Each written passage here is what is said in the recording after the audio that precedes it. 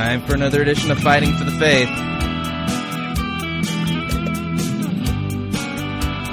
Whoa.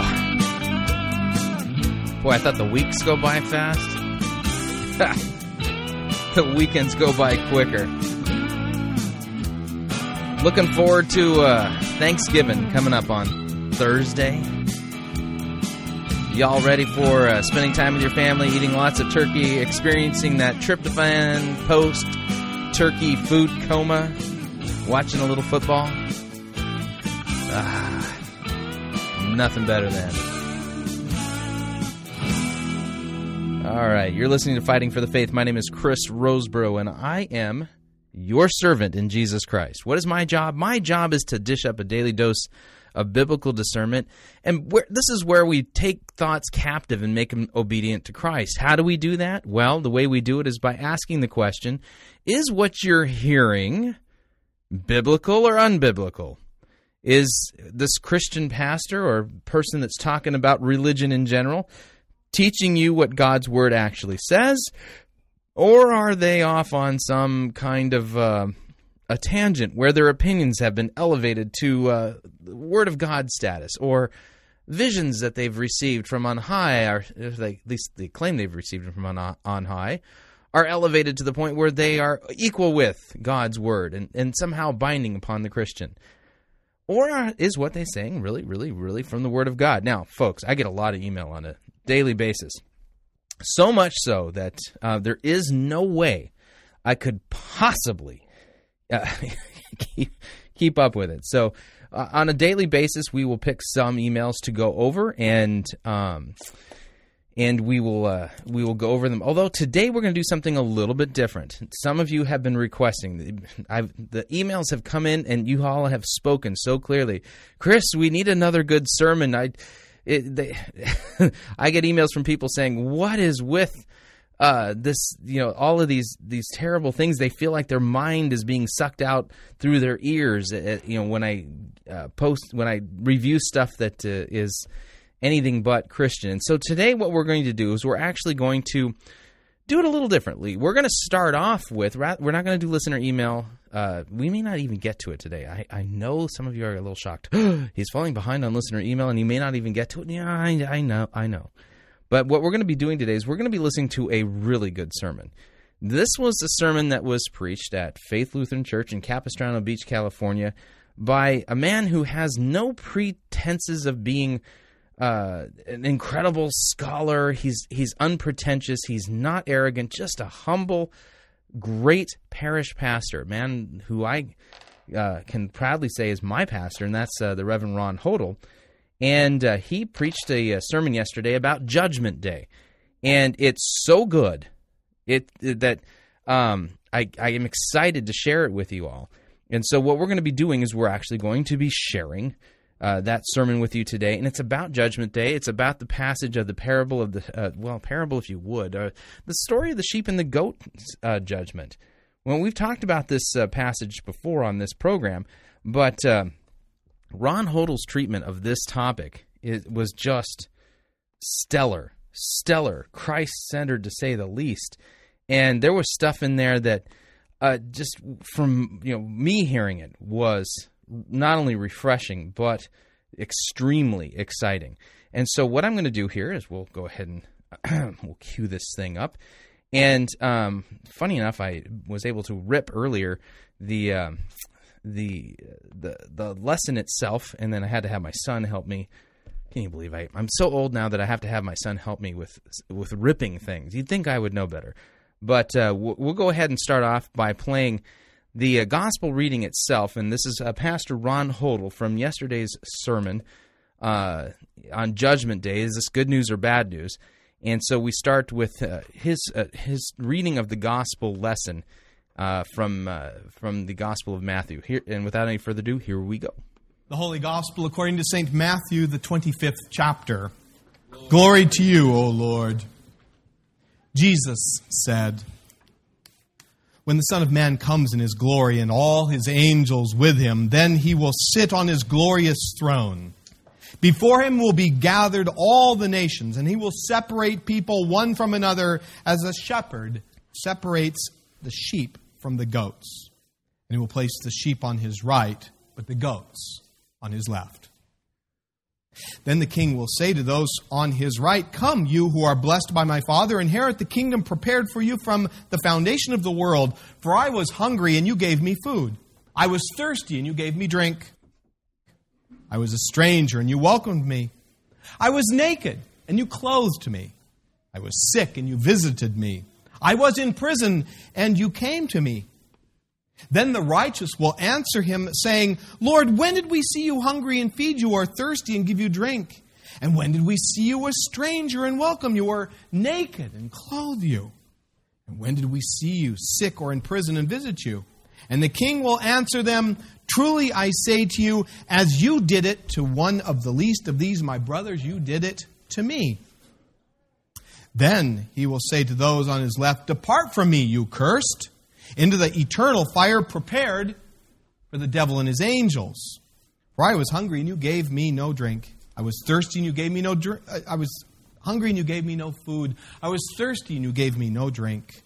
I was a stranger, and you did not welcome me. Naked, and you did not clothe me. Sick and in prison, and you did not visit me."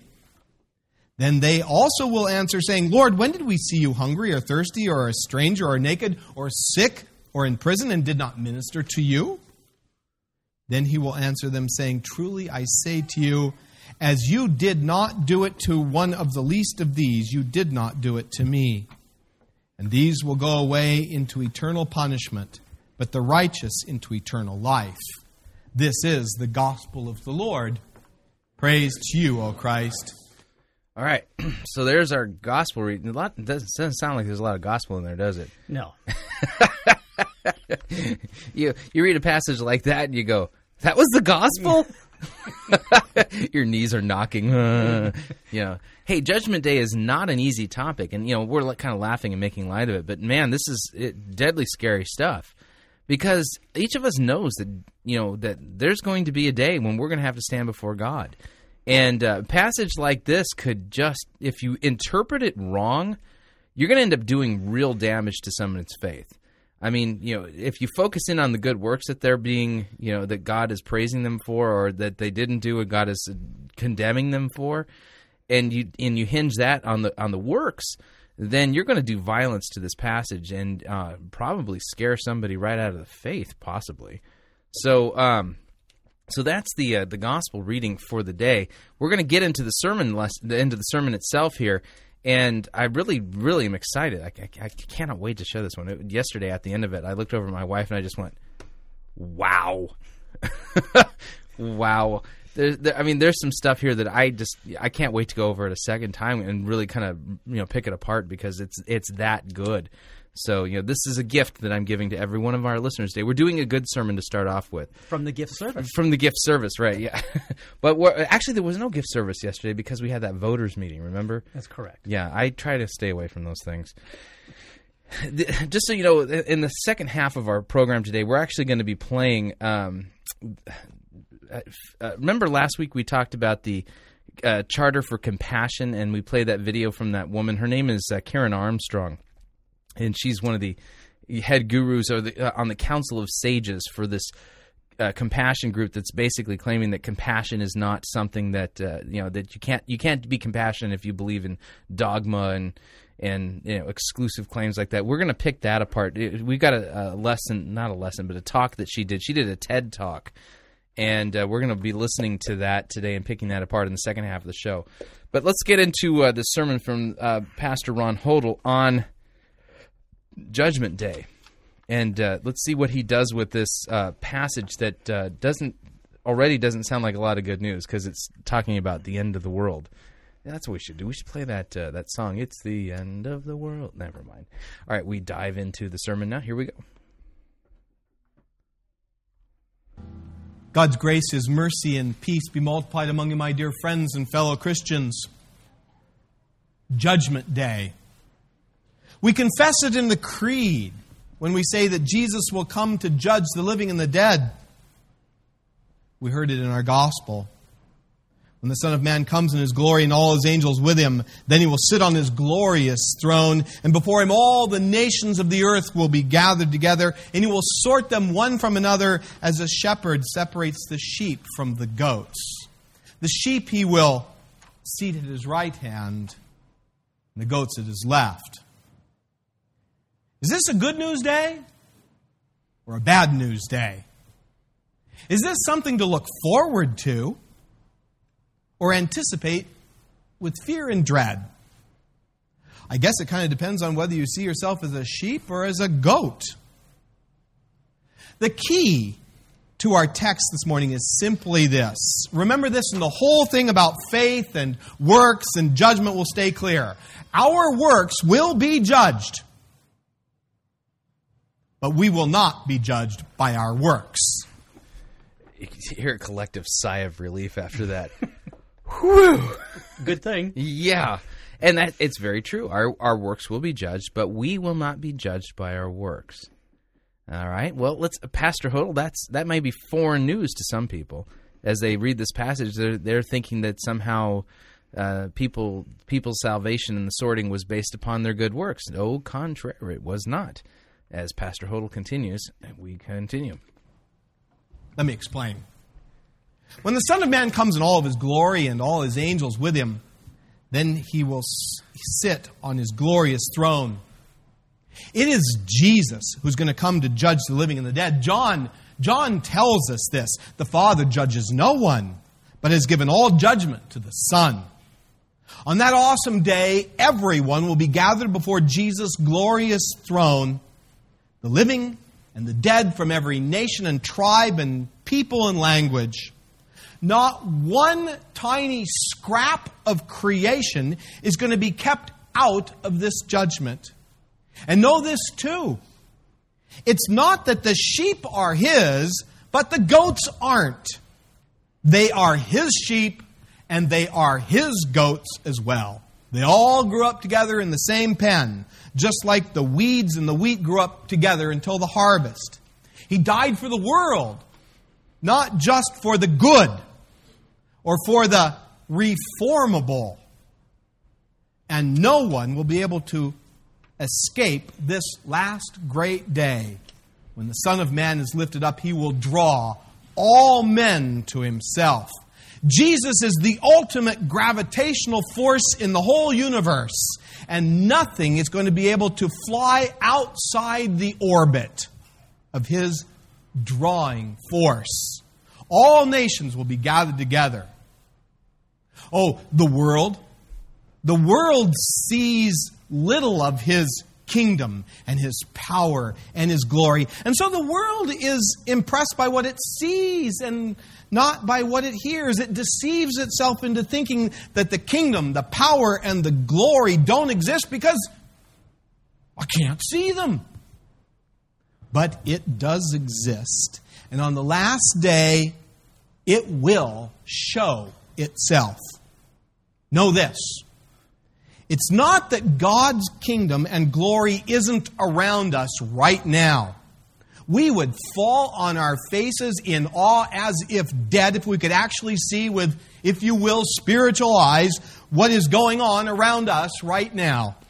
Now, got to stop there for a second. Gosh, that sounds completely contrary to what you would hear from some of these glory people. You know, the Todd Bentleys of the world, the Patricia Kings, and those people who are into toking the Holy Ghost. I mean, they seem to think that somehow, you know, the glory is just, we can just somehow dance in it like it's some kind of a really cool spring rain. You know, Hodel, on the other hand, is basically saying if we could really see the glory, we'd be on our faces if we were dead. And I agree. Over and over and over again, when you read in Scripture, people who've experienced God's glory, you know, what was it, Isaiah, who said he was undone? No, it wasn't Isaiah. I forget. Getting old.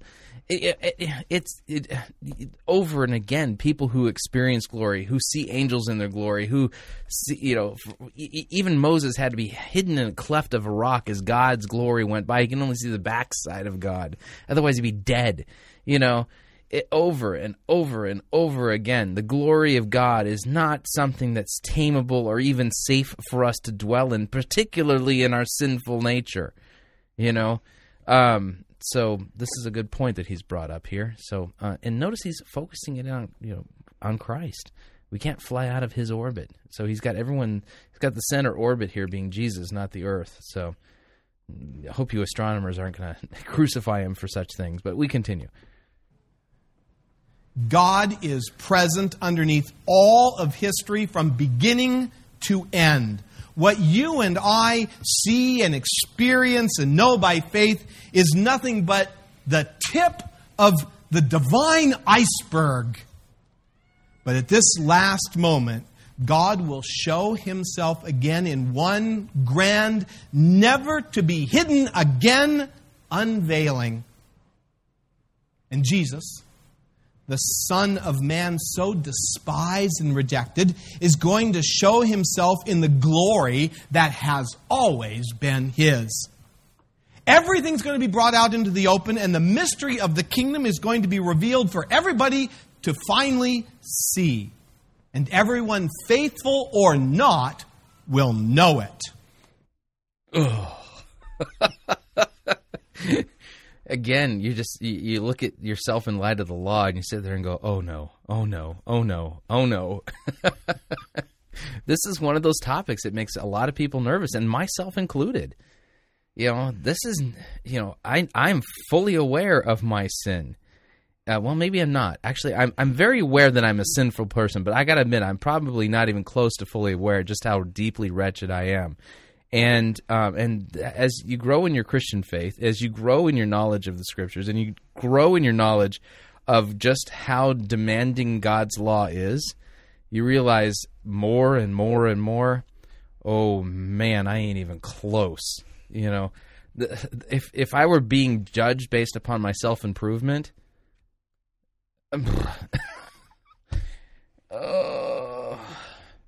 Aren't you glad you don't have to spend all your time in confession? Maybe I should. It might help. Anyway, okay, so we continue with this sermon here on Judgment Day from Faith Lutheran Church in Capistrano Beach. Ron Hodel preaching. Everything that God's been doing and his presence will finally be understood. And at that point, there will be a separation. Before him will be gathered all the nations, and he will separate people one from another as a shepherd separates the sheep from the goats. And he will place the sheep on his right hand, but the goats on his left. The sheep and the goats of Jesus' day. They all grazed together in the same field. But when evening came, when the animals were brought to the pen, the shepherd stood at the gate, and he separated the sheep from the goats. At the great judgment, there will be a sorting. Goats on his left, sheep on his right. That's the picture Jesus always gives it. Sheep and goats grazing together and separated at the end of the day. Weeds and wheat all growing together in the same field until the harvest. The Pharisee and the publican both praying side by side in the same temple. The clean and the unclean existing together until the end. Even within me. This is a key part about this. Even within me. Yeah. Simul justus et peccator. Simultaneously justified and sinner at the same time. We Christians are walking paradoxes. Sinner, committing sin daily. And saint, declared to be so, declared to be righteous through Christ, for Christ's sake.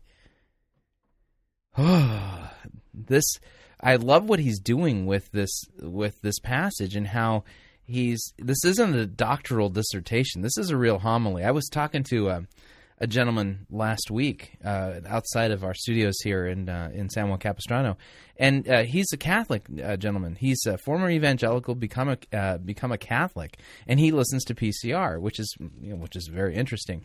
And we were talking about all the stuff that's going on in evangelicalism, and he said that any knucklehead can preach a 60-minute long sermon. Yeah, True. That's what he said. I thought that was a good point. He says, but it really takes a real craftsman. It takes a real pastoral craftsman to create a 20-minute homily, or a 15, 20-minute homily. And that's what this is. This is a homily. This is, and I love how Hodel here is keeping us, he's completely got the text wrapped around. You can't go anywhere in his sermon without that text, being right there in the center, and Christ being in the center of that text. And I love how he's pulling in all these other passages. So there you've got, the weeds and the wheat, the sheep and the goats, the Pharisee and the publican. You got all these things together, and then at the end you got the separation. So, so far so good. We continue. Saint and sinner that I am. The sorting always takes place at the end of all things, not somewhere in the middle. That means that now, as we speak, believers and unbelievers are all grazing together. We all get treated alike, don't we? Believers get the same rain and sunshine as unbelievers do. They get the same colds and flus and clogged arteries and cancers. They have the same business problems and problems with the recession and car problems and house problems. They both die. Okay, this is completely antithetical to the thinking of the prosperity gospel in Joel Osteen's Best Life Now.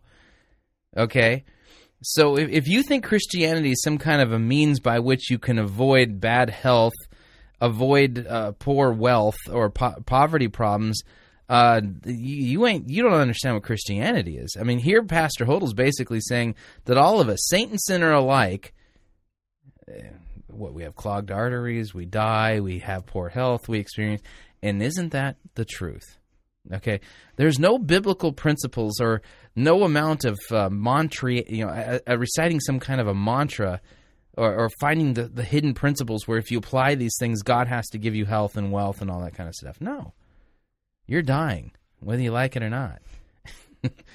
It always, here in South Orange County, in California, it's quite a spectacle. One of the things that's different here than other parts of the country, and I've traveled all across the country and on business, and so I've seen many of the different pockets and cultures throughout the country, from the South to Midwest to the East Coast, and really seeing a lot of the difference. One of the things that's particularly unique to Southern California is that we have, especially here where we have like a pocket of very wealthy yuppie types. So these are people who are probably not on the high end of the economic scale. They're really kind of at the low end of the high part of the economic scale.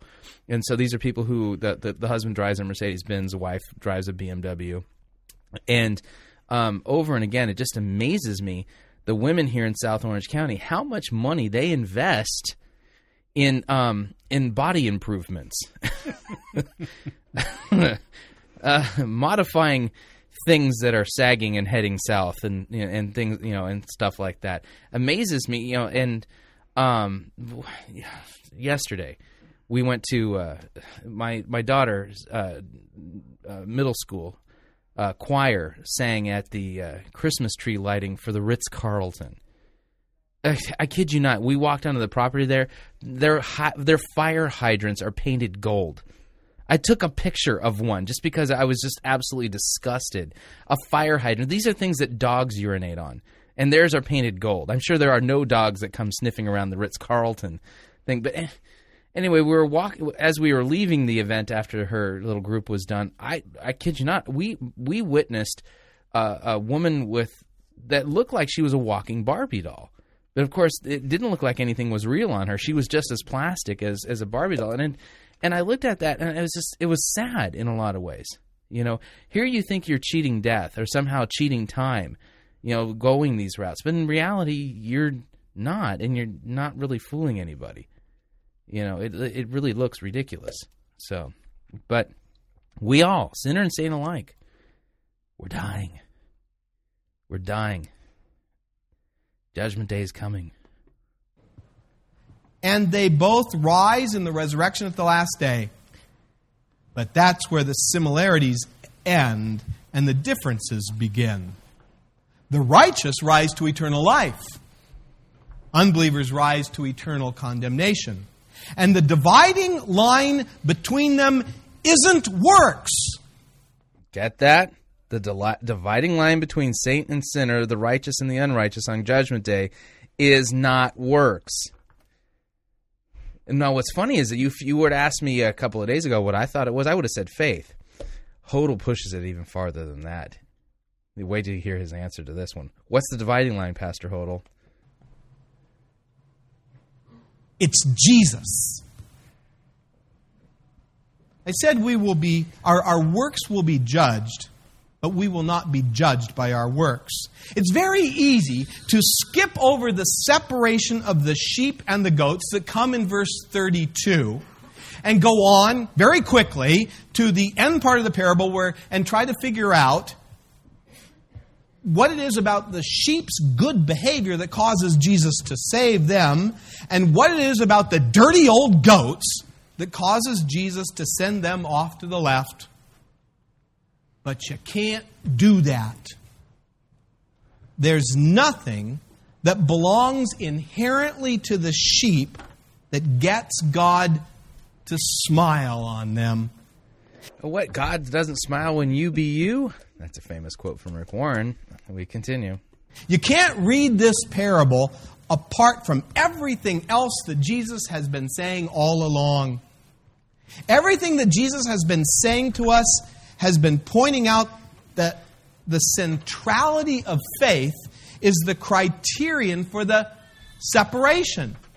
Now notice, he's talking about the centrality of faith as the criteria for the separation. But by saying that Christ is the dividing line, Pastor Hodel is really pointing to the fact that all faith has an object. And true Christian faith has as its object Jesus Christ. And so faith isn't the real dividing line, Christ is. And it's that faith in Christ, that trust in Christ, that is the real dividing line of whether or not you are a sheep or a goat. In other words, faith in Jesus is the central issue. Jesus spent his whole preaching ministry pointing out that goodness and badness have nothing to do with our salvation.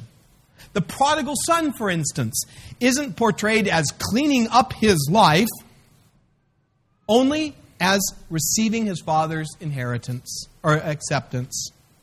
The laborers who labored at the 11th hour in the vineyard aren't shown as having done some extra special work on the side in order to earn their payment, but only to trust the vintner who promised that he would take care of them, just as he said. Now, see what he's doing here? He's pulling in all of these other parables, all of these other passages to show that this is not just some isolated teaching, but that all along this is what Scripture has been teaching. This is the central message of what Christ has been teaching. This is really, really good stuff at this point, and it takes our eyes off of our works as if that somehow saves us and puts them where they belong, on Christ. And you can say, oh, wow, it's there in that parable. There it is in that passage. And oh, there it is. Wow, great, great stuff. We're going to take a quick break. And when we get back from the break, we will continue with our sermon here. And so if you would like to email me, you can at talkback@fightingforthefaith.com. Talkback@fightingforthefaith.com. We will be right back.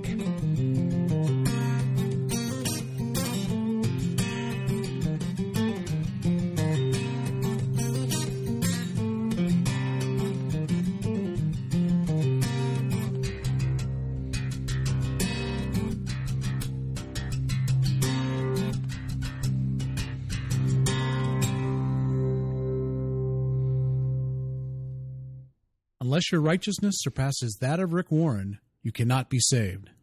You're listening to Fighting for the Faith.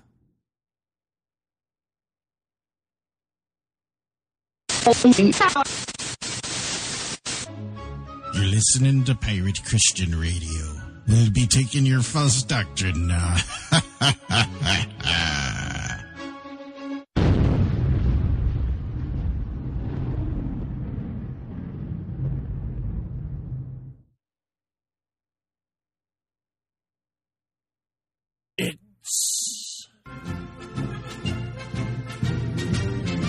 Monty Python's Flying Circus Church.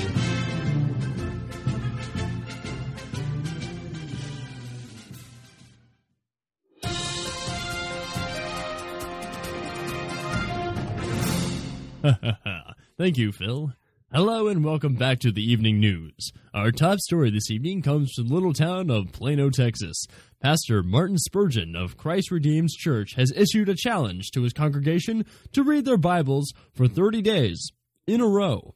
Naturally, we here at the #1 relevant news network wanted to investigate and find out how people are reacting to Pastor Spurgeon's idea. Our top reporter, Mickey Dunwood, asked everyday people on the street what they thought, and this is what they said.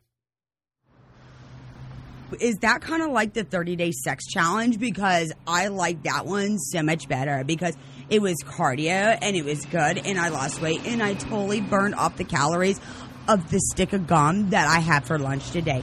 That was so much easier than reading because reading hurts my head. I would much rather do the sex challenge, if you know what I mean.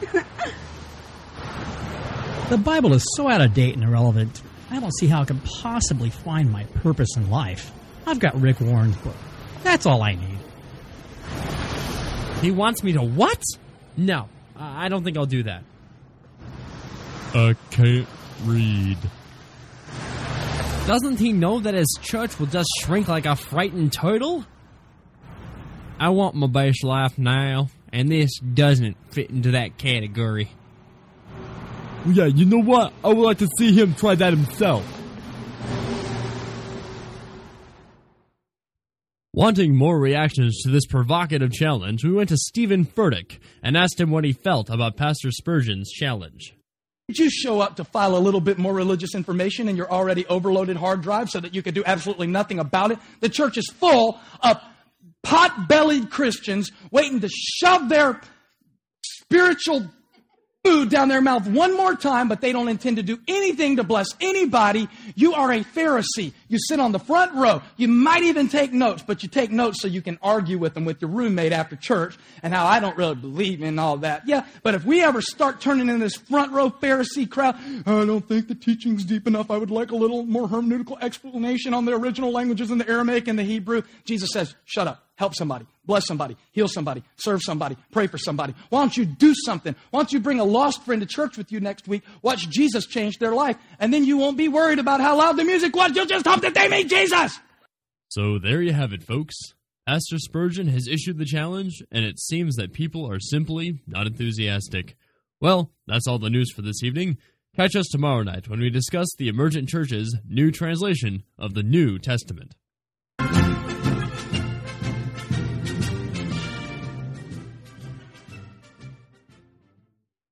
Hi, I'm Patrick Kyle, a founding partner of New Reformation Press. Just as the First Reformation rediscovered, reclaimed, and restated timeless truths from the Word of God, the mission of New Reformation Press is to reintroduce these truths to the contemporary church and culture. All of our resources are handpicked to ensure that you have the best available biblical and doctrinal materials at your fingertips to help you grasp the treasures of the Reformation and deepen your own understanding of Christ and His work on your behalf. Browse our website at newreformationpress.com. We offer books, CDs, downloadable MP3s, and our very own line of Reformation-themed clothing. Check out the audio presentation Bible in an Hour. Absolutely the finest overview of the Scriptures that the staff at New Reformation Press has ever heard. Also, Dr. Rod Rosenblatt's presentation, The Gospel for Those Broken by the Church.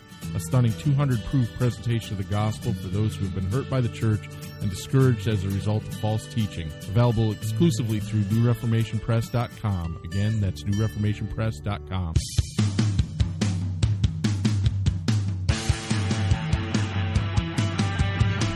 All right, we're back.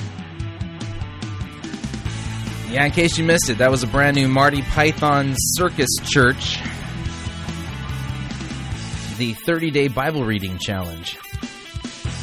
Hard to satirize things in evangelical Christianity here in America, but we strive to do that nonetheless.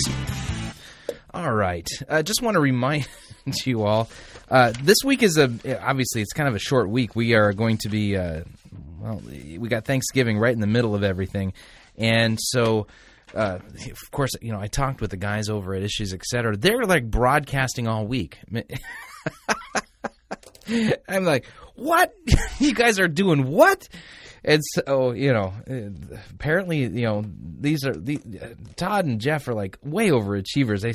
So they've set the bar so high that we're going to have to make sure that we respond in kind. So just so you know that that Fighting for the Faith will definitely be broadcasting all week long, even if that means on Thanksgiving. If I put up a Sunday school lesson or something.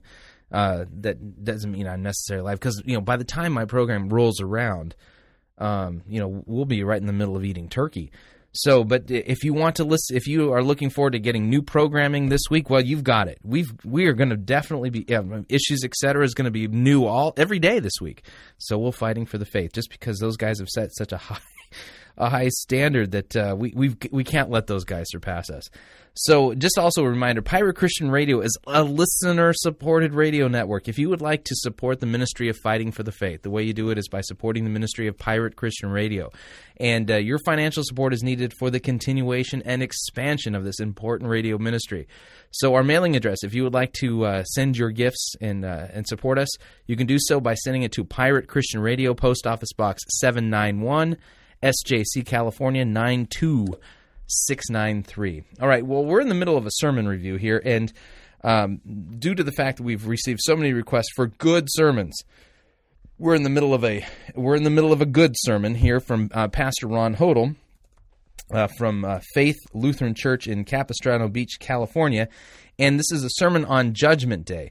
And so we're partway through this sermon, and we're working our way through it. And his text is from Matthew 25 regarding the sheep and the goats. And I think we'll just dive right back into the sermon. Here we go. Who promised that he would take care of them, just as he said.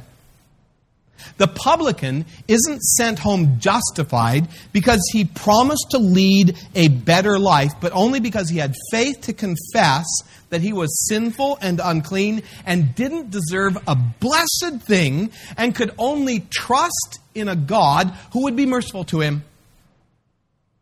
I bring that up because Jesus, you see, is not having second thoughts about everything that he's told us. He's not changing his mind about how we are saved. The reason judgment falls on the goats is because they don't trust the king's proclamation that the blood of Jesus has covered them. They are judged not because Jesus didn't die for them, and not because they did bad things, but because they won't believe Jesus died for them. See, now this is important. This is really important. You talk to a lot of people, their first inclination is to take this passage and say, well, see, they were judged by what they did and what they didn't do. No, they were first separated. The separation has to do with faith. Only Christ can take somebody and convert them from a goat into a sheep, and he does that through the proclamation and the preaching of the gospel. We continue. And that's it. Period. It has nothing to do with their behavior.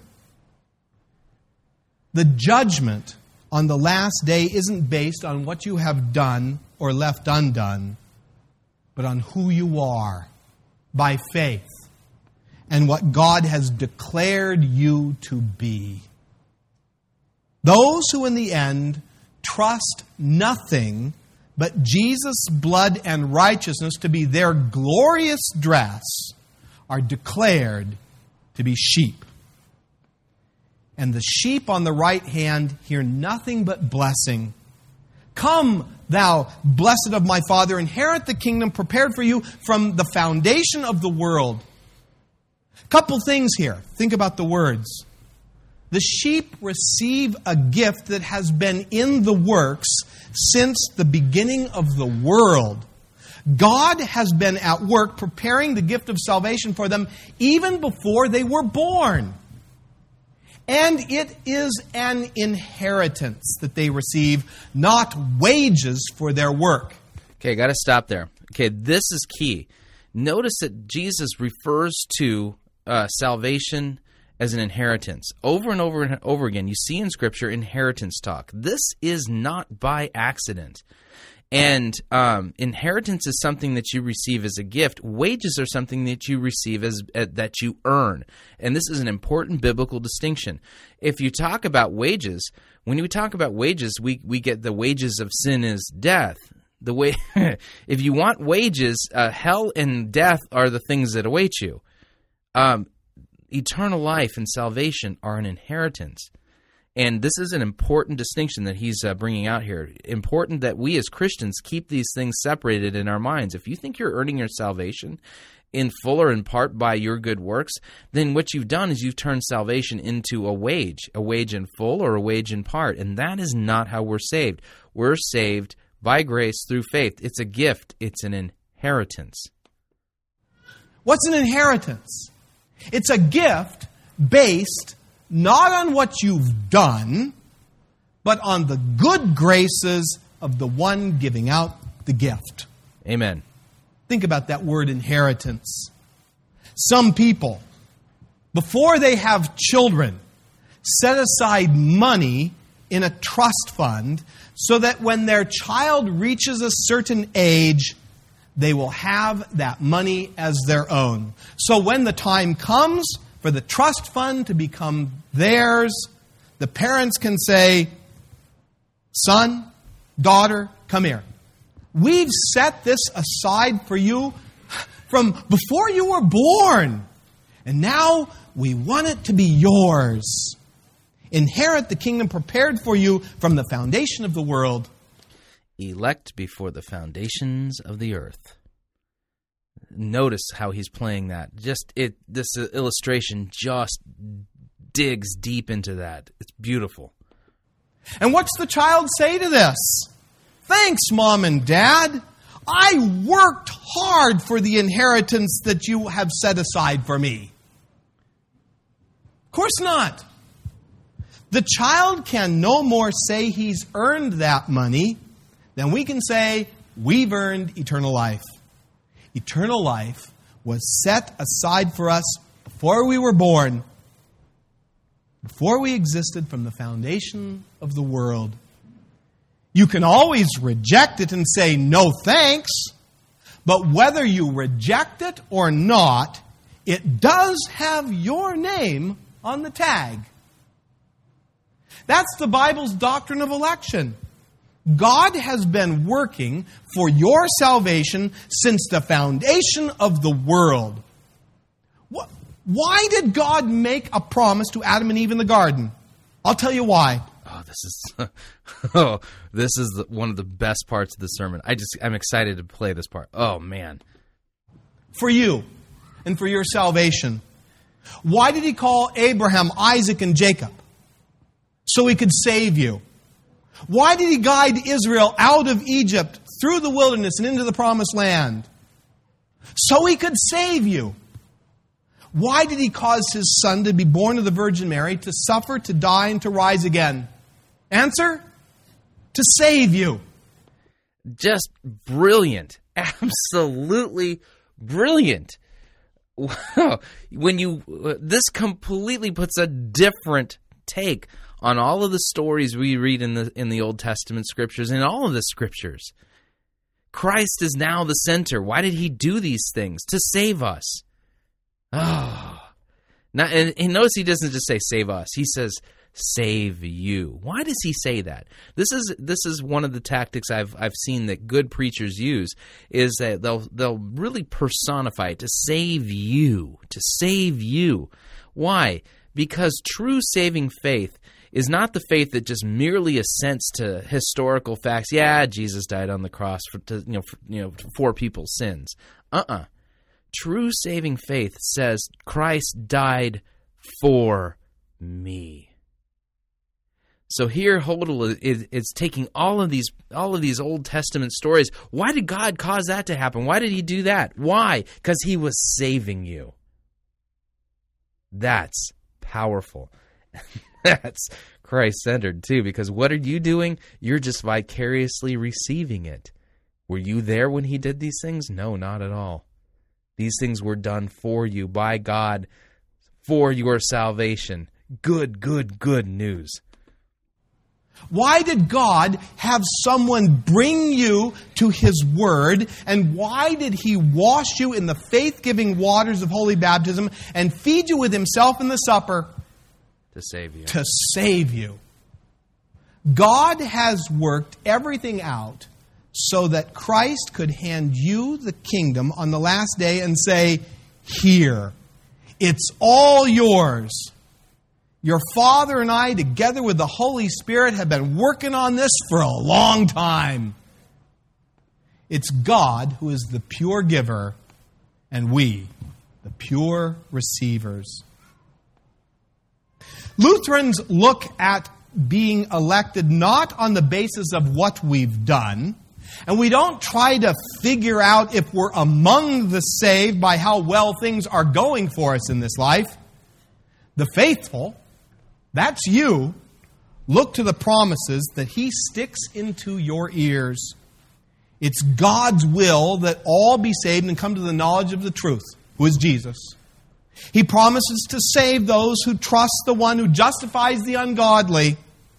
So I've got to be in because it's what He wants for me and because He's promised, and He is faithful. Our works will be judged, but we will not be judged by our works, only by faith in Christ. So far, I've talked only about not being judged by our works.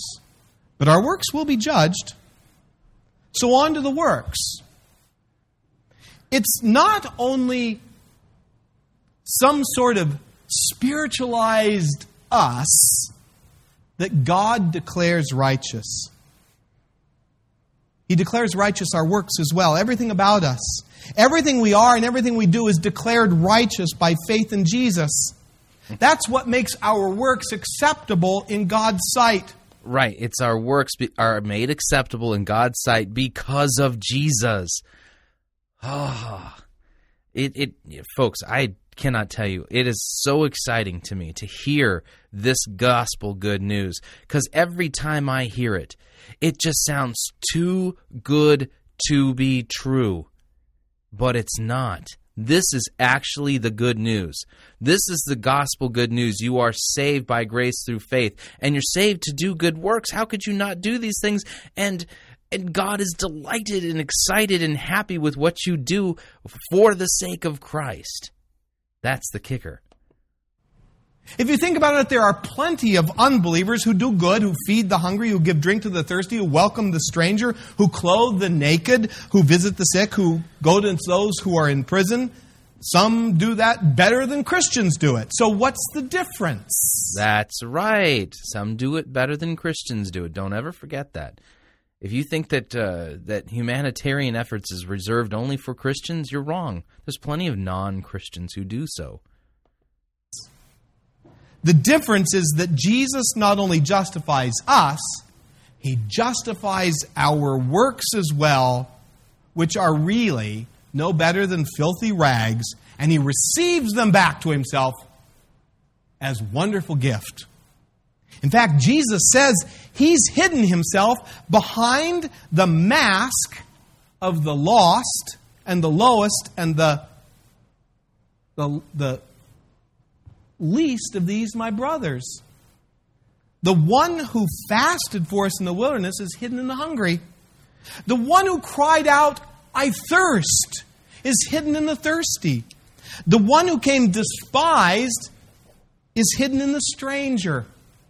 The one who became sick unto death with our sin is hidden behind the sick. The one who became a prisoner under the law in our place is hidden in the one who is in prison. And the sheep are absolutely amazed.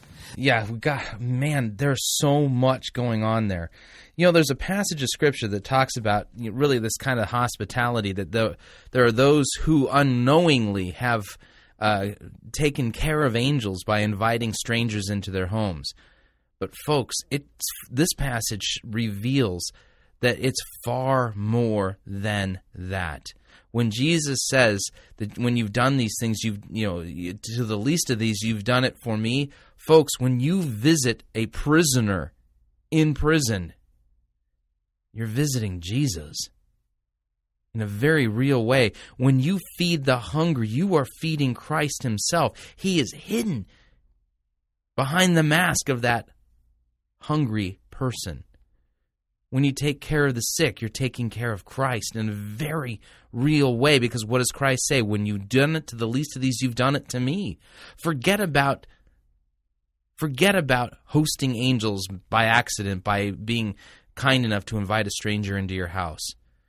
Jesus is there in the homeless. Jesus is there in the sick. He's there in prison. And when you know that, this makes our good works take on a completely different dimension. They had no idea that they were doing those things for the Lord. When did we do that? When did we see you hungry, thirsty, sick, naked, or in prison? They didn't see Christ when they did these things. They only saw some poor beggar picking through garbage, looking for food, and gave him a buck. They only saw a lonely foreigner in need of a welcome, a person in need of clothing, someone sick or in prison who needed company. Doing things to gain reward was the last thing on their minds. Right, the last thing on your minds. And that's the difference. When you're doing your good works because you think that by them you're earning God's merit and favor, you're keeping score, trying to tally up your wage ahead of time. Your good works can't save you.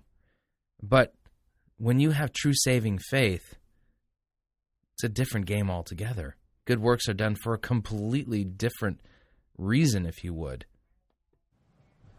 They were only doing what needed to be done. They had long given up the idea that God was still into bookkeeping, and so they didn't bother keeping track. They didn't even know what to keep track of. And that's how faith in Christ works. It does what needs doing even before the law tells you what to do. Faith just does. Yes. It's like an apple tree producing apples. That's just what apple trees do. Faith gives food to the hungry, drink to the thirsty, clothing to the naked, welcome to the stranger, company to the sick and imprisoned, all without being told to and without even thinking about it. That's partly why I don't like to preach stewardship sermons. Faith just knows it needs doing even before it's asked. That's how faith in Christ serves Christ. Luther wrote these words: "If anyone earnestly believed that he is receiving the Lord himself when he receives a poor brother, there would be no need for anxious, zealous, solicitous exhortations to do works of love. Our coffers, our storeroom, and compassion would be open at once for the benefit of the brethren.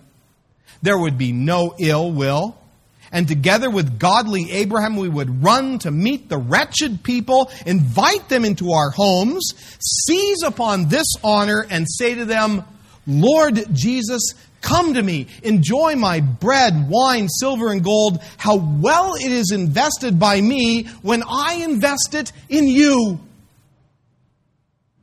This is just revolutionary. Oh, man. Oh, wow. That's all I can say is wow. And even that doesn't even add good commentary, because how can you add to this? That's like saying I can add to the perfect righteousness of Christ. On the other hand. Whoops, here comes a... we switching gears here from sheep to goats. On the left hand, there are the goats. Their situation is opposite the sheep. They are cursed instead of blessed. Depart from me, you cursed, into the eternal fire prepared for the devil and his angels. But notice two things.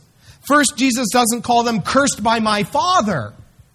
If anything, they cursed themselves for rejecting the relationship Jesus had with them all along. And second, hell wasn't prepared for them, but rather for the devil and his angels. God doesn't want anyone to go to hell. He sent Jesus to die for everyone. If anyone winds up there, it's entirely against God's desire to save the world through the death and resurrection of Jesus. But the thing is, the goats don't want anything to do with salvation through the death and resurrection of Jesus. And so they get what they want. They get to be outside of the realm of His graces forever. The parable provokes a question. Are you a sheep or are you a goat? Are you on the right or are you on the left? And the answer is yes.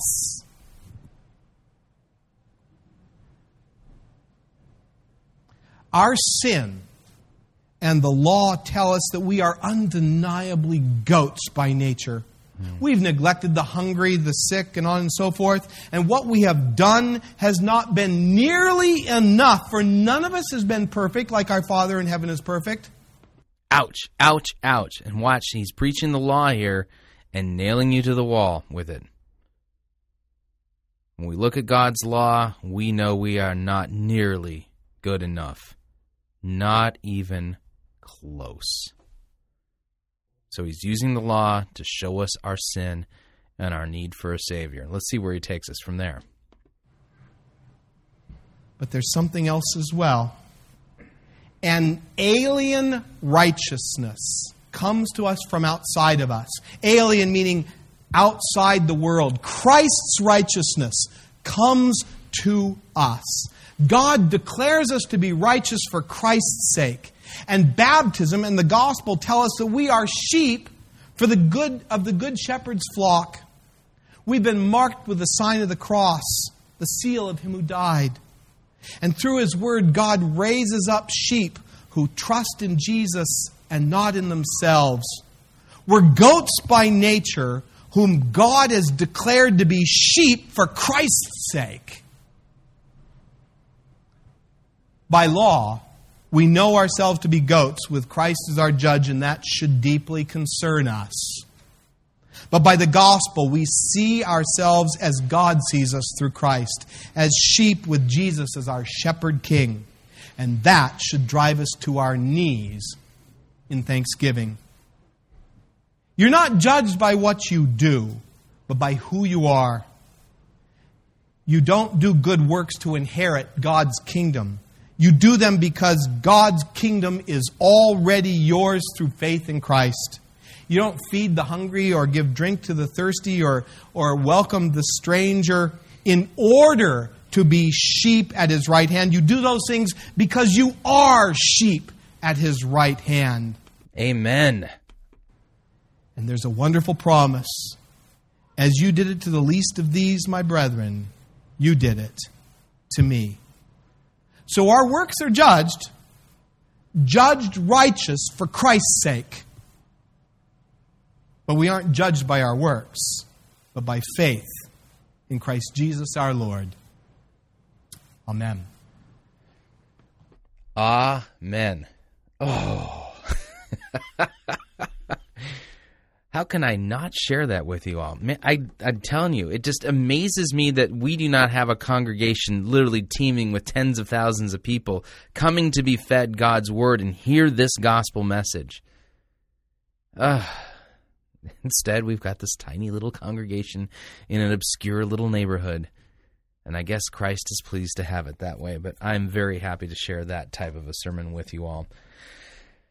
All right, we're going to take our second break. If you would like to email me, you can. You can email me at talkback@fightingforthefaith.com. That's talkback@fightingforthefaith.com. at fightingforthefaith.com. And when we come back, we're going to be listening to a TED Talk. We're going to hear something that's like the polar opposite of what you just heard. So stay tuned. We'll be right back.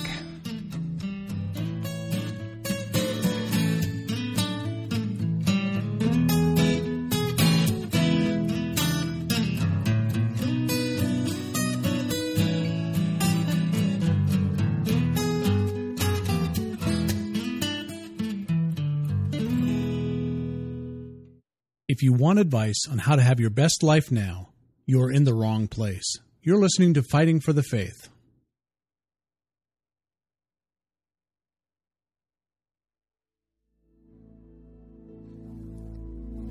This is the air I breathe. This is the air I breathe.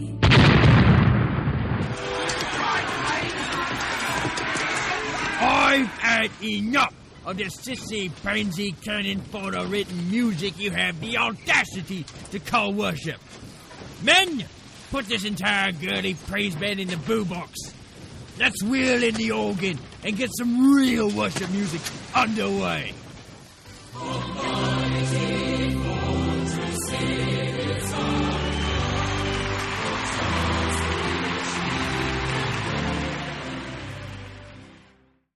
Ye be listening to Pirate Christian Radio.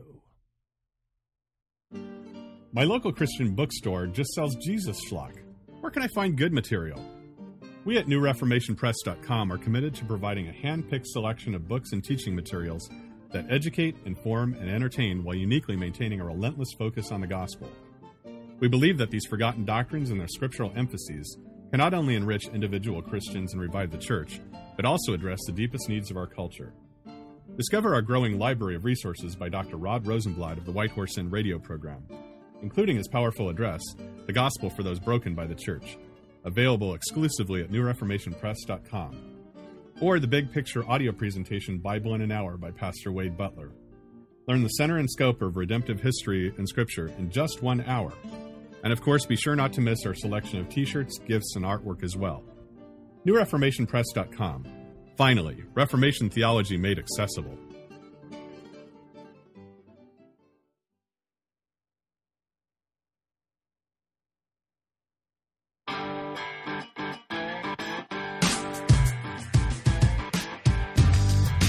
All right.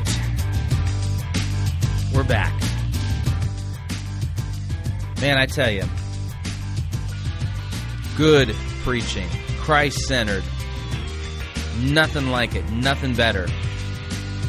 I've received a few emails from people who basically have told me that in listening to my program that they've become frustrated with their own pastors.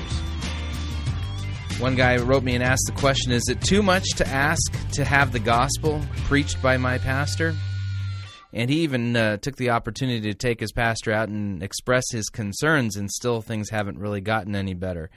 I should probably put a warning at the front end of the program. If you listen to Fighting for the Faith and you hear these critiques of bad sermons and actually hear good sermons for yourself, you might have a crisis of conscience. You may not find yourself necessarily thinking that you should stay put in your church. And folks, if you're not being fed God's Word, if you're not being given the gospel, if you're not given Christ and Him crucified for your sins Sunday after Sunday after Sunday, I'm going to basically put it this way. You are being ripped off. You're being sold a bill of goods, and you're not being fed properly as a sheep. And some of you are saying, man, it's frustrating me. What should I do? Literally, if you're not being given the gospel, you're not being given Christ, and you are finding that your pastor is not teaching God's Word, you might want to have a conversation with him. And if that doesn't turn things around, it might be time for you to find a different church. And here's the deal. I'll tell you this. I don't care if it's there's bad churches within the Missouri Synod, too. Not attending a Missouri Synod church doesn't necessarily guarantee that you're going to have a good one. Find a pastor who preaches Christ and Him crucified for your sins, Sunday after Sunday, that the problem of humanity is humanity's sinful rebellion against God, and the only solution is Jesus Christ. I'll tell you this. I find it very, the best out there are good Missouri Synod churches. Well, I'll say good Lutheran churches. And the worst out there are bad Lutheran churches. So, equal opportunity discriminator there. So, anyway. Yeah. So we're going to continue on. We're going to switch gears here. Let me read something from you from McLaren's latest book called Finding Our Way. This is McLaren's latest work where he's talking about kind of recapturing these ancient practices of medieval traditions. But that's not what he's talking about here. He's talking about Christianity, Islam, and Judaism having common ground. Let me read. This is from McLaren's book, pages 22 and 23 in Finding Our Way. He says, Christianity, Islam, and Judaism have more in common than many people realize because they all share a primal narrative. And they all flow from a common sacred fountainhead, a single figure at once famous and mysterious, a Middle Eastern man named Abraham of Ur. So apparently, we Christianity and Islam and Judaism all have Abraham in common. Well, the only way that we would really have Abraham in common is if we all properly understood really understood Abraham's life and how it points to Christ and him crucified, and that Abraham is one man among many who are in the line of Christ, and that he was praised for his faith and trust in the promises of God. Or as Genesis 14 says, Abraham believed God and it was credited to him as righteousness. But that's not what McLaren is referring to. It gets worse. Here's what McLaren says. He says, we can date Abraham's birth to about 2000 BC in modern-day Iraq near present-day Nazareth. Like Moses, Jesus, and Muhammad, and like us, Abraham was raised in a pluralistic, polytheistic world. During his lifetime, he lived side by side with others who honored many different gods and practiced many different religions. And this is borne out in Scripture. This is true. And during his lifetime, Abraham, like Moses, like Jesus, and Muhammad, had an encounter with God that distinguished him from his contemporaries and propelled him into a mission introducing a new way of life that changed the world. Let me read that again. Apparently, Brian McLaren thinks that Muhammad had an encounter with God. And during his lifetime, Abraham, like Moses, Jesus, and Muhammad, had an encounter with God that distinguished him from his contemporaries and propelled him into a mission introducing a new way of life that changed the world. McLaren shows that he doesn't understand what faith is, and not only that, by saying that Muhammad had an encounter with God, shows the fact that McLaren doesn't understand hokum about the nature of God and how God works. If Muhammad had an encounter with God the same way Abraham and Jesus did, then that means that Islam is just another valid Abrahamic-based religion. But Islam denies Christ's deity. Islam denies his vicarious death for our sins on the cross. How can Muhammad have had an encounter with the one true God if the religion that God had him found directly contradicts the teachings of Christ Jesus himself and denies who Jesus himself claimed to be? It's just not possible. So we've got a problem with McLaren, but of course this is just one of many problems that we have with McLaren. So working forward from there, that's kind of a little bit of just to get your mental juices flowing. There's a gal by the name of Karen Armstrong, and she did a TED Talk. TED Talks are basically these high-profile 20-minute speeches that they fly in some of the best thinkers in the whole world to once a year to do a TED Talk, and up to Silicon Valley and last year in 2008 TED Prize. She won the prize there at the TED Talk for her Charter for Compassion. And this is the gal who started the Charter for Compassion. I want you to listen to what she says is at the heart of all of the different religions and what she thinks is going wrong. And we'll critique her accordingly. But keep in mind, by critiquing her, we've automatically become dogmatic, narrow-minded, fundamentalist. And if you don't buy into what she say and you critique it, then you're really the problem in the world. So keep that in mind. But we now will go. Here's Karen Armstrong from a 2008 TED Talk. Dramatic music.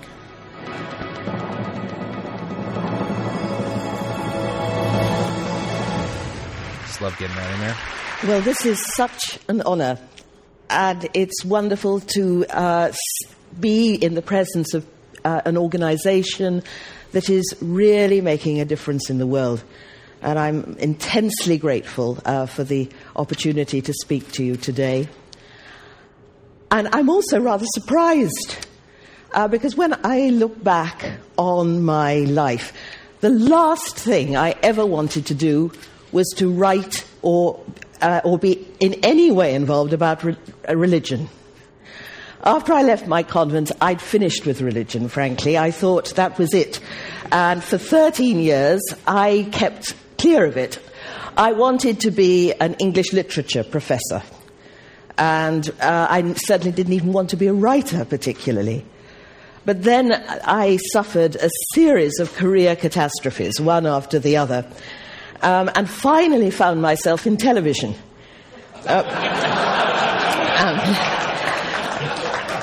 I said that to Bill Moyers, and he said, "Oh, we take anybody." And I was doing some rather controversial religious programs. This went down very well in the UK, where religion is extremely unpopular. And so for the only time in my life, I was finally in the mainstream.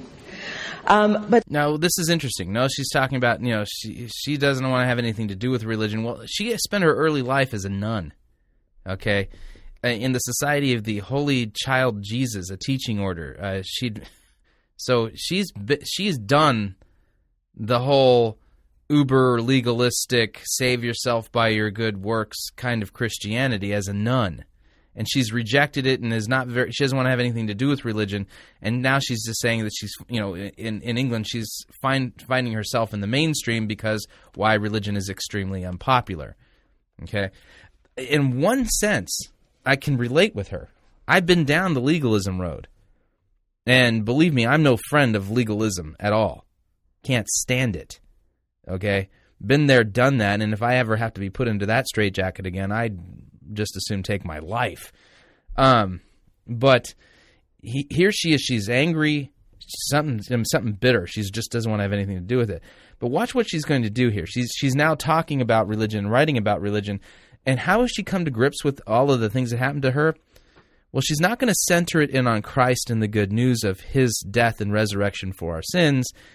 Instead, she's going to retool everything in light of a different central passage, not the centrality of Christ, but the centrality of something else, which is really interesting because it smacks of the same thing that enslaved her in the first place in the convents. I got sent to Jerusalem to make a film about early Christianity. And there, for the first time, I encountered the other religious traditions, Judaism and Islam, the sister religions of Christianity. And sister religions of Christianity? Islam is the sister religion of Christianity? I guess Mormonism would be the sister religion of Christianity too, right? Sounds like. Yeah, I don't think that's how that works, but it's interesting. Like McLaren, she puts everybody into the same kind of bucket. Interesting. While I found I knew nothing about these faiths at all, despite my own intensely religious background. I'd seen Judaism only as a kind of prelude to Christianity, and I knew nothing about Islam at all. But in that city, that tortured city, where you see the three faiths jostling so uneasily together, you also become aware of the profound connection between them. And it has been the study of other religious traditions that brought me back to a sense of what religion can be, and actually enabled me to look at my own faith in a different light. And I found some astonishing things in the course of my study that had never occurred to me. Frankly, in the days that when I thought I'd had it with religion, I just found the whole thing absolutely incredible.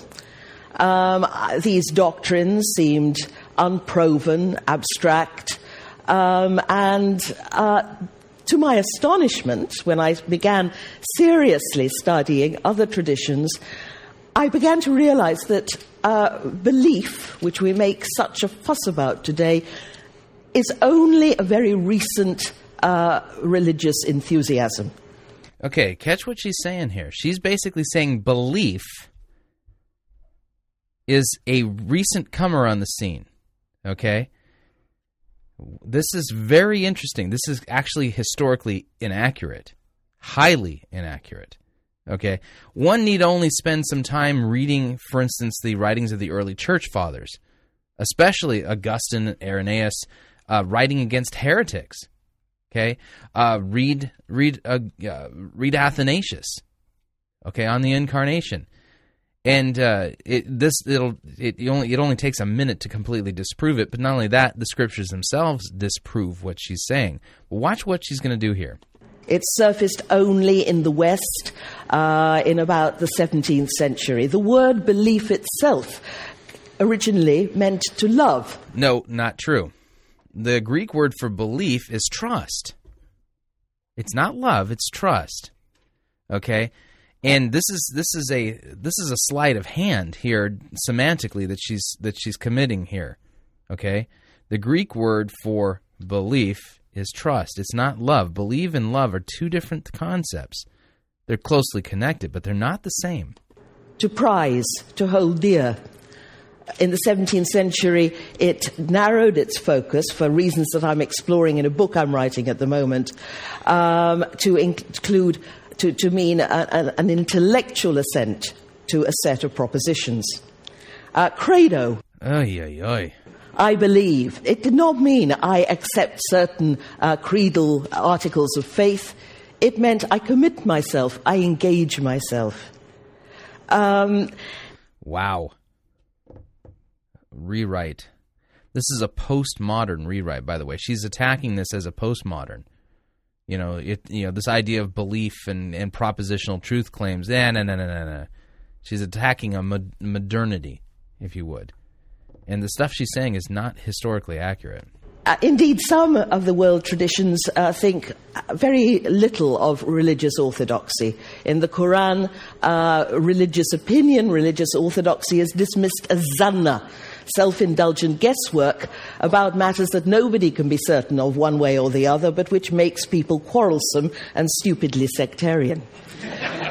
So, if religion is not about believing things, what is it about? What I've found across the board is that religion is about behaving differently.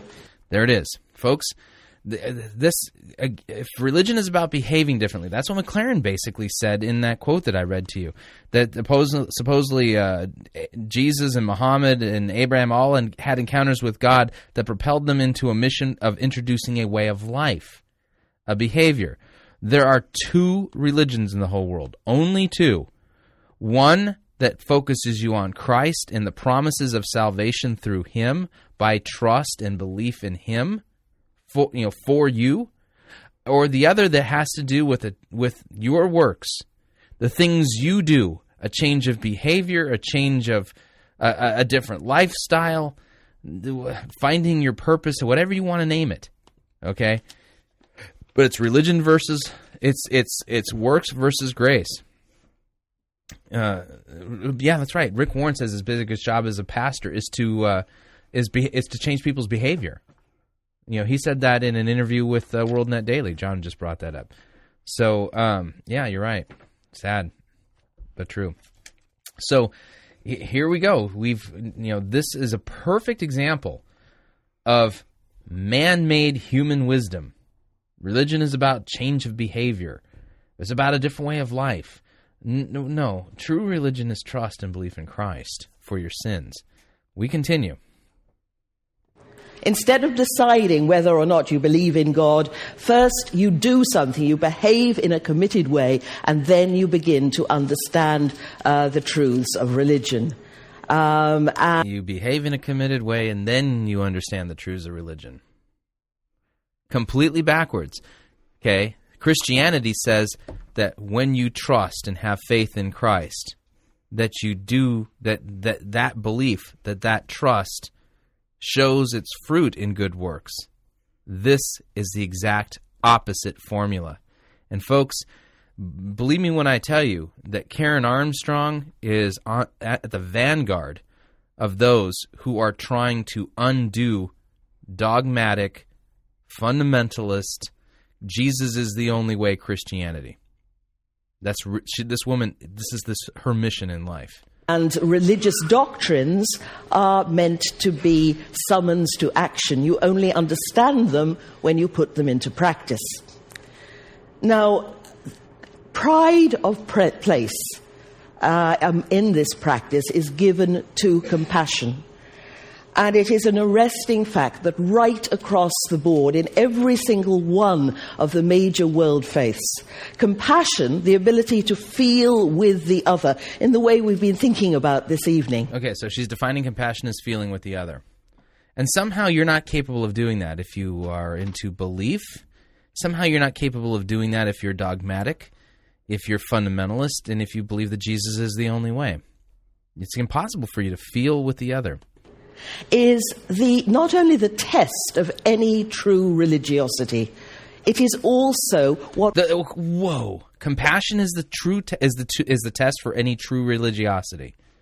Hear what she just said. I got to back this up a second here. This wow! You just got to go wow! Oh man!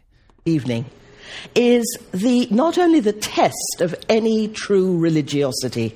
It is also what will bring us into the presence of what Jews, Christians, and Muslims call God, or the divine. Wow.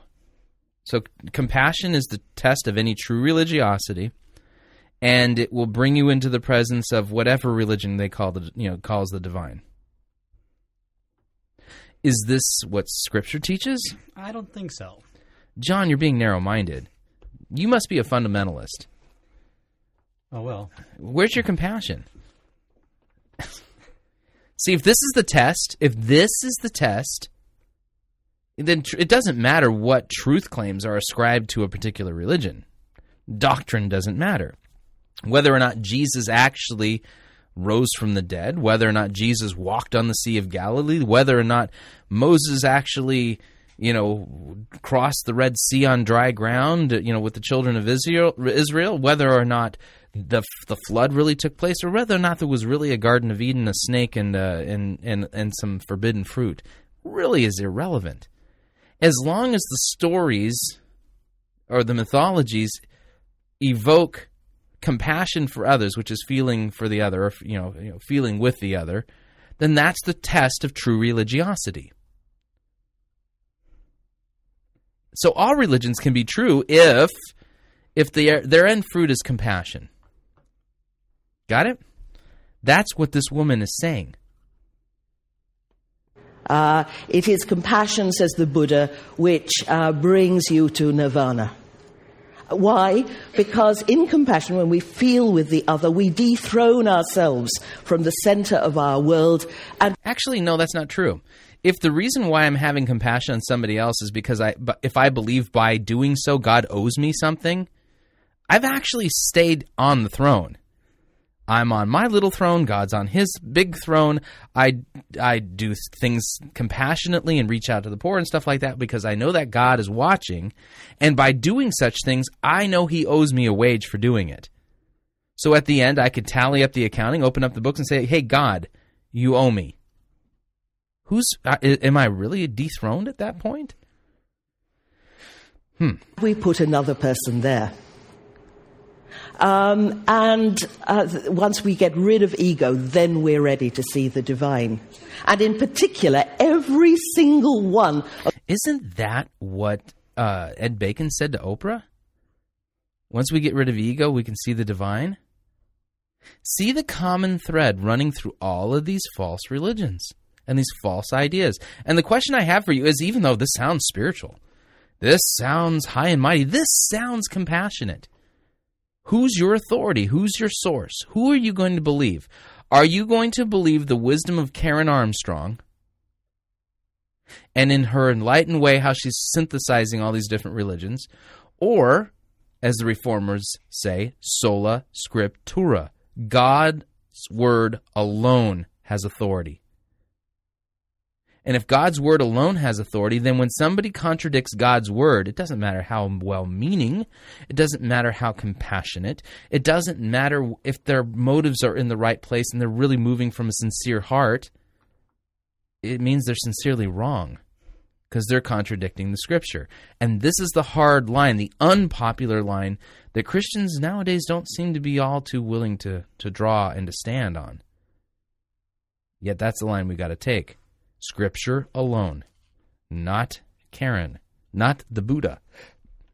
Of the major world traditions has highlighted and has said put at the core of their tradition what's become known as the Golden Rule. First propounded by Confucius 5 centuries before Christ. Do not do to others what you would not like them to do to you. That, he said, was the central thread which ran through all his teaching and that his disciples should put into practice all day and every day. And it was the Golden Rule would bring them to the transcendent value that he called Ren, human-heartedness, which was a transcendent experience in itself. So there we are. The center of all true religion is the Golden Rule. Mm-hmm. Doesn't matter what exit you get off on the freeway. Nope. It sounds like you're going to get to your destination. Absolutely. There are many paths that lead to the top of Mount Fuji. Apparently, Golden Rule. So this is her claim that at the heart of all true religiosity is this thing that creates compassion based upon the Golden Rule. The Golden Rule. It's a law, isn't it not? The way they've... Very much a law. You see, the problem is that, folks, I don't do to others as I want them to do to me. The Golden Rule literally is like a golden ruler that wraps my knuckles on a daily basis. And you know what? If you're honest, it wraps yours too. Because you don't do a pretty good job. In fact, you don't do a good job at all of living up to the Golden Rule, do you? No. Any amount of Golden Rule keeping, will that save you? No. Well, again, John, you just sound to me like a narrow-minded fundamentalist. Let's continue. And this is absolutely crucial to the monotheisms too. There's a famous story about the great Rabbi Hillel, the older contemporary of Jesus. A pagan came to him. Notice how she hooks him in with Jesus. Confucius, 500 years before Jesus. Rabbi Hillel, a contemporary of Jesus. Okay? She's basically trying to make Jesus look like he's in league with Confucius and Rabbi Hillel here. Nice sleight of hand, but not true. And offered to convert to Judaism if the rabbi could recite the whole of Jewish teaching while he stood on one leg. Hillel stood on one leg and said, "That which is hateful to you, do not do to your neighbor. That is the Torah. The rest is commentary. Go and study it." Great story. All law, no gospel, no Christ, no faith, no trust, no forgiveness of sins, no cross. You don't need a cross. You don't need Christ dying for your sins if her concept of religiosity is true. You just need a good Savior, not a good example, not a Savior. You need an example. So Jesus' life is commentary on do unto others as you would have them do to you. If the Golden Rule is the central theme of Scriptures, then the purpose of Jesus' life is all about just living by the Golden Rule. Right? Jesus is Miss Manners? That's right, Miss Manners. Go and study it. It was what he meant. He said, in your exegesis, you must make it clear that every single verse of the Torah is a commentary, a gloss upon the Golden Rule. Oh, and see, that's the problem. No, see, ma'am, you're wrong. I beg to differ. I beg to differ, and I'm going to use Jesus' own words to differ. Okay? If you're familiar with Luke, the story of Jesus' resurrection from the Gospel of Luke, we learn about Jesus on the road to Emmaus. Okay? So here we got a competing idea. Okay? Is all of Scripture a gloss, as she said, a commentary on the Golden Rule, or is it about Christ? What does that say? Verse, okay, Luke 24, starting at verse 13, Road to Emmaus. That very day, two of them were going to a village named Emmaus, about 7 miles from Jerusalem. So Jesus is raised from the dead. A couple of disciples are on the road to Emmaus, and they've left Jerusalem. And they were walking and talking with each other about all these things that had happened. And while they were talking and discussing together, Jesus himself drew near and went with them. But their eyes were kept from recognizing him. And he said to them, "What is this conversation that you're holding with each other as you talk?" And they stood still, looking sad. And one of them named Cleopas, answered him, "Are you the only visitor to Jerusalem who does not know the things that have happened there in these days?" And then Jesus said to them, "What things?" And they said to him, "Well, concerning Jesus of Nazareth, a man who was a prophet, mighty in deed and word before God and all people, and how our chief priests and rulers delivered him up to be condemned to death and to be crucified. But we had hoped that he was the one to redeem Israel. Yes, and besides all this, it's now the third day since these things have happened, and moreover, some women of our company amazed us. They were at the tomb early in the morning, and when they did not find his body, they came back saying that they had seen a vision of angels, and who said that he was alive. Now, some of those who were with us went to the tomb and found it just as the women had said. But him, Jesus, they did not see. And Jesus said to them, "O foolish ones, and slow of heart to believe all that the prophets have spoken. Was it not necessary that the Christ should suffer these things and enter into his glory?" And then, beginning with Moses and all the prophets, he interpreted to them all of the Scriptures, the things concerning himself. The things concerning himself. Well, Jesus, he probably just had a God complex. Because he really acts like that the Scriptures are about him. But are they? Who are they really about? Is it really about a commentary on the Golden Rule? Or is it about Christ and him crucified? Okay, let me read another passage. Okay, so there it is, John 5. We are in the Gospel of John, chapter 5. Okay. Jesus speaking. The verse we want to get to is at verse 40. But remember the three most important things about reading Scripture. Context, context, context. So Jesus in John chapter 5 says these words, "I can do nothing on my own. As I hear, I judge, and my judgment is just, because I seek not my own will, but the will of him who sent me. If I alone bear witness about myself, my testimony is not deemed true. There is another who bears witness about me, and I know that the testimony he bears about me is true. You sent to John, and he has borne witness to the truth. Not that the testimony that I receive is from man, but I say these things so that you may be saved. He was a burning and shining lamp, and you were willing to rejoice for a while in his light. But the testimony that I have is greater than that of John. For the works that the Father has given me to accomplish, the very works that I am doing, bear witness about me, that the Father has sent me. And the Father who sent me, he has himself borne witness about me. His voice you have never heard, his form you have never seen, and you do not have his word abiding in you, for you do not believe the one whom he has sent." Well, there's that belief thing that she said didn't come about until the 17th century. So Jesus here is speaking to these Jews who are listening to them, saying that they don't have the word of God abiding in them. These are people who read the Torah regularly. If anyone knows God's word, it's these Jews, right? And he's saying they don't even have the word abiding in him. These are the very same people who believe that the golden rule is the central theme of Scripture, and that all of Scripture is commentary and gloss on the golden rule, right? Because Rabbi Hillel was a contemporary of Jesus. Okay? And he says to those Jews, you do not have his word abiding in you, for you do not believe in the one whom he has sent. He says, you search the Scriptures because you think that in them you have eternal life. And yet it is they that bear witness to me. Yet you refuse to come to me that you might have life.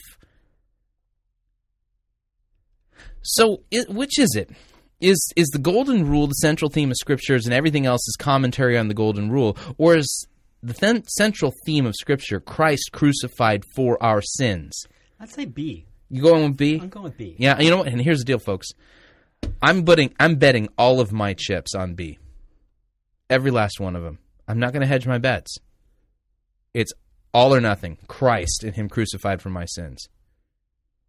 And that's what Scripture invites us to do. Let's continue with Karen here. Let me back her up so that we can hear her in context on this little point that she's making. Teaching while he stood on one leg.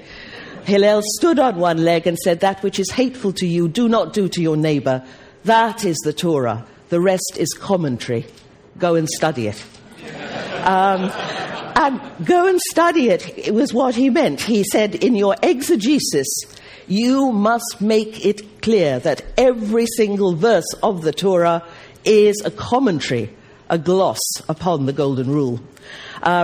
Nope. If you're doing your exegesis right, everything is a gloss and a commentary on Christ crucified for our sins. For the Scriptures, according to Jesus Christ, bear witness to him. He is the center, the substance, and the focus of Scripture, not the golden rule. The great Rabbi Meir said that any interpretation of Scripture which led to hatred and disdain or contempt of other people, any people whatsoever, was illegitimate. St. Augustine made exactly the same point. Really, can you point that one out to me in Augustine? Because he was a firm guy who actually wrote against heretics, specifically against Pelagius and his heresy. We continue.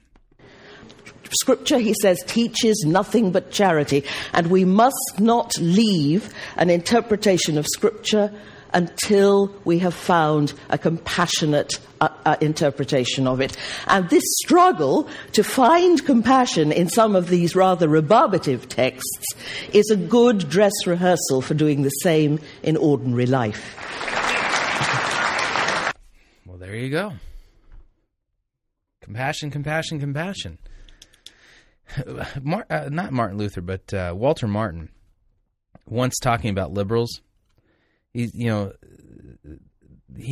said that the difference between a Christian and a liberal is pretty much can be summed up this way. A Christian would say God is love, okay? Speaking about an attribute of God, whereas a liberal would say love is God.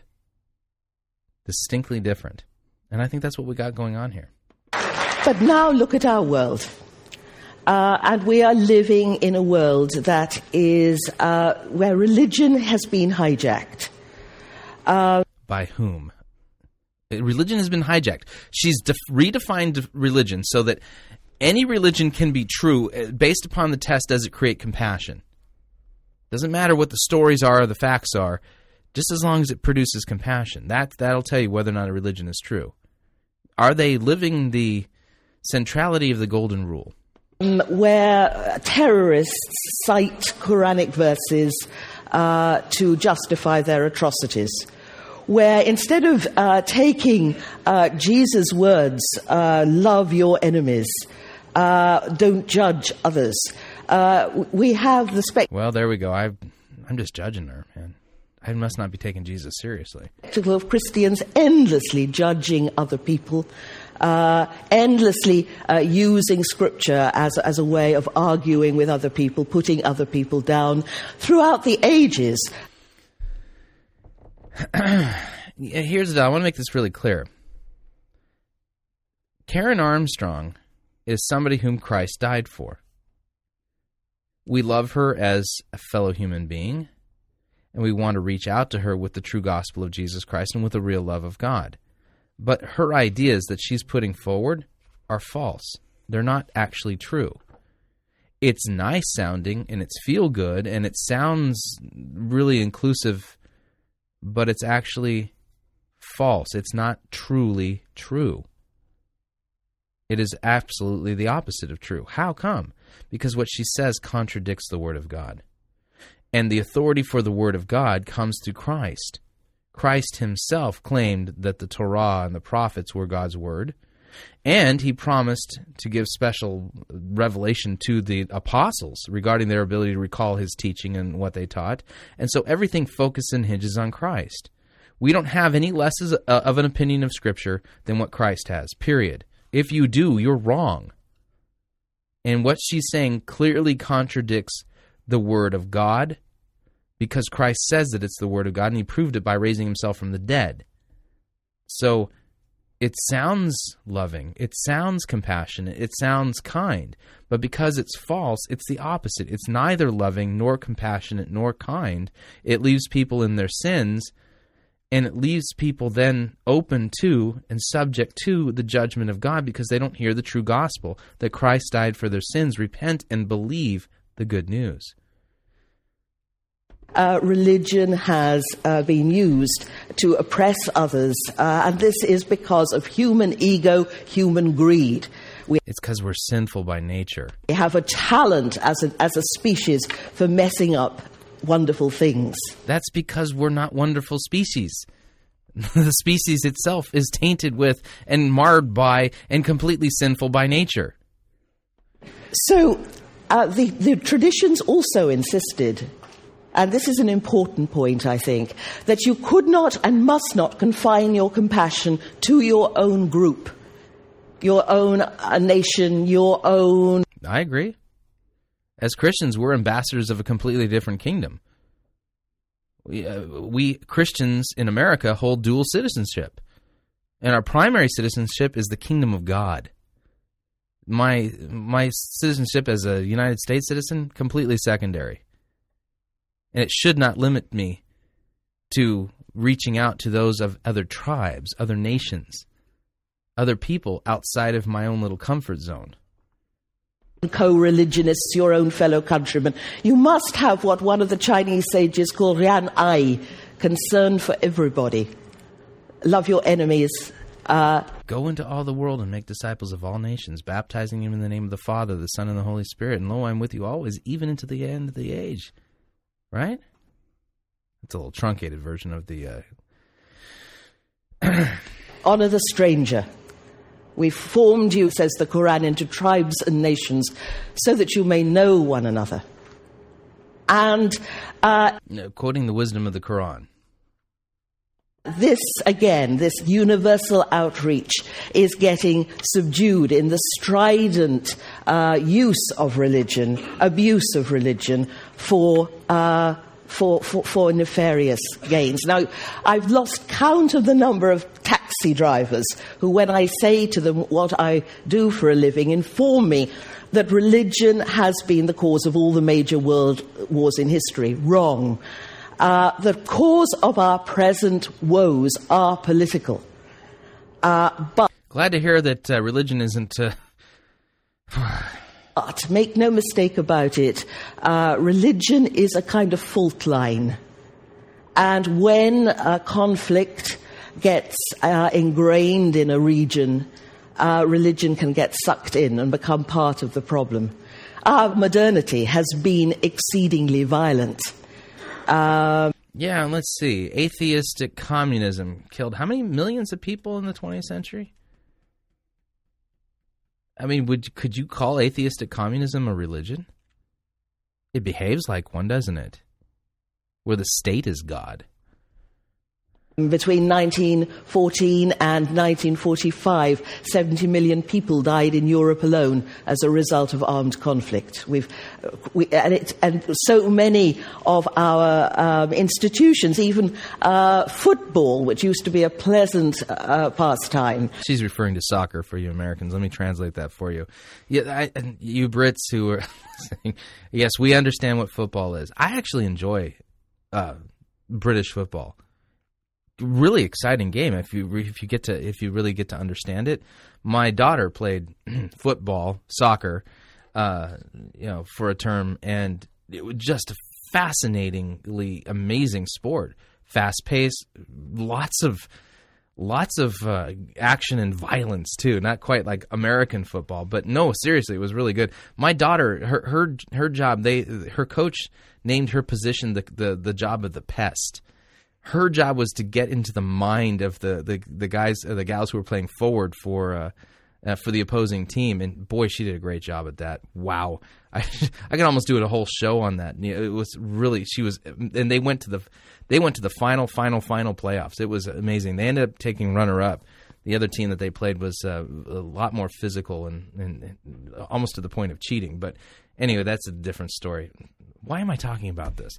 Moving along. Has now causes riots where people even die. And it's not surprising that religion, too, has been affected by this violent ethos. There's also a great deal, I think, of religious illiteracy around. Amen to that. People seem to think, now equate religious faith with believing things. Oh, that's it. Religious faith equals believing things. In a way, she's right. That's a misconstruction. But saving faith is not just a mere assent to historical facts. But the historical facts are fundamental to true saving faith. When we say that Christ suffered under Pontius Pilate, that's not myth. That's fact. That's historical fact. And what was he doing? He was dying for your sins. So, but I don't think she sees it as that way. These credos are just not important. They're not necessary. Who cares if it's true whether or not Jesus died for your sins? Are you living the golden rule? Who cares about Pontius Pilate and walking on water and being raised from the dead? Are you following the golden rule? As though we call religious people often believers, as though that was the main thing that they do. Yeah, they do. And belief always has an object. If that object is Christ, that's true saving faith and belief. See what's going on here? Anyway, I think I'll leave it off here. I think you got the flavor for it. What I'll do is I'll put a link up to the rest of this TED Talk at Fighting for the Faith. And when you log into the website, it'll talk about Karen Armstrong, and that text will be a link. So there you have it. A good sermon and Christianity under attack. Now tomorrow we'll go through some more listener email, and I'm trying to get some guests on the show for this week. It's a little tough pulling some people together. I mean, what's with this holiday? Hey, you folks out there, just because it's a holiday doesn't mean that you can't come on my show. I'm kidding. So anyway, so we'll leave off there. If you guys would like to email me, you can. Talkback at fightingforthefaith.com. That's talkback at fightingforthefaith.com. Until tomorrow, God bless. We'll talk to you then.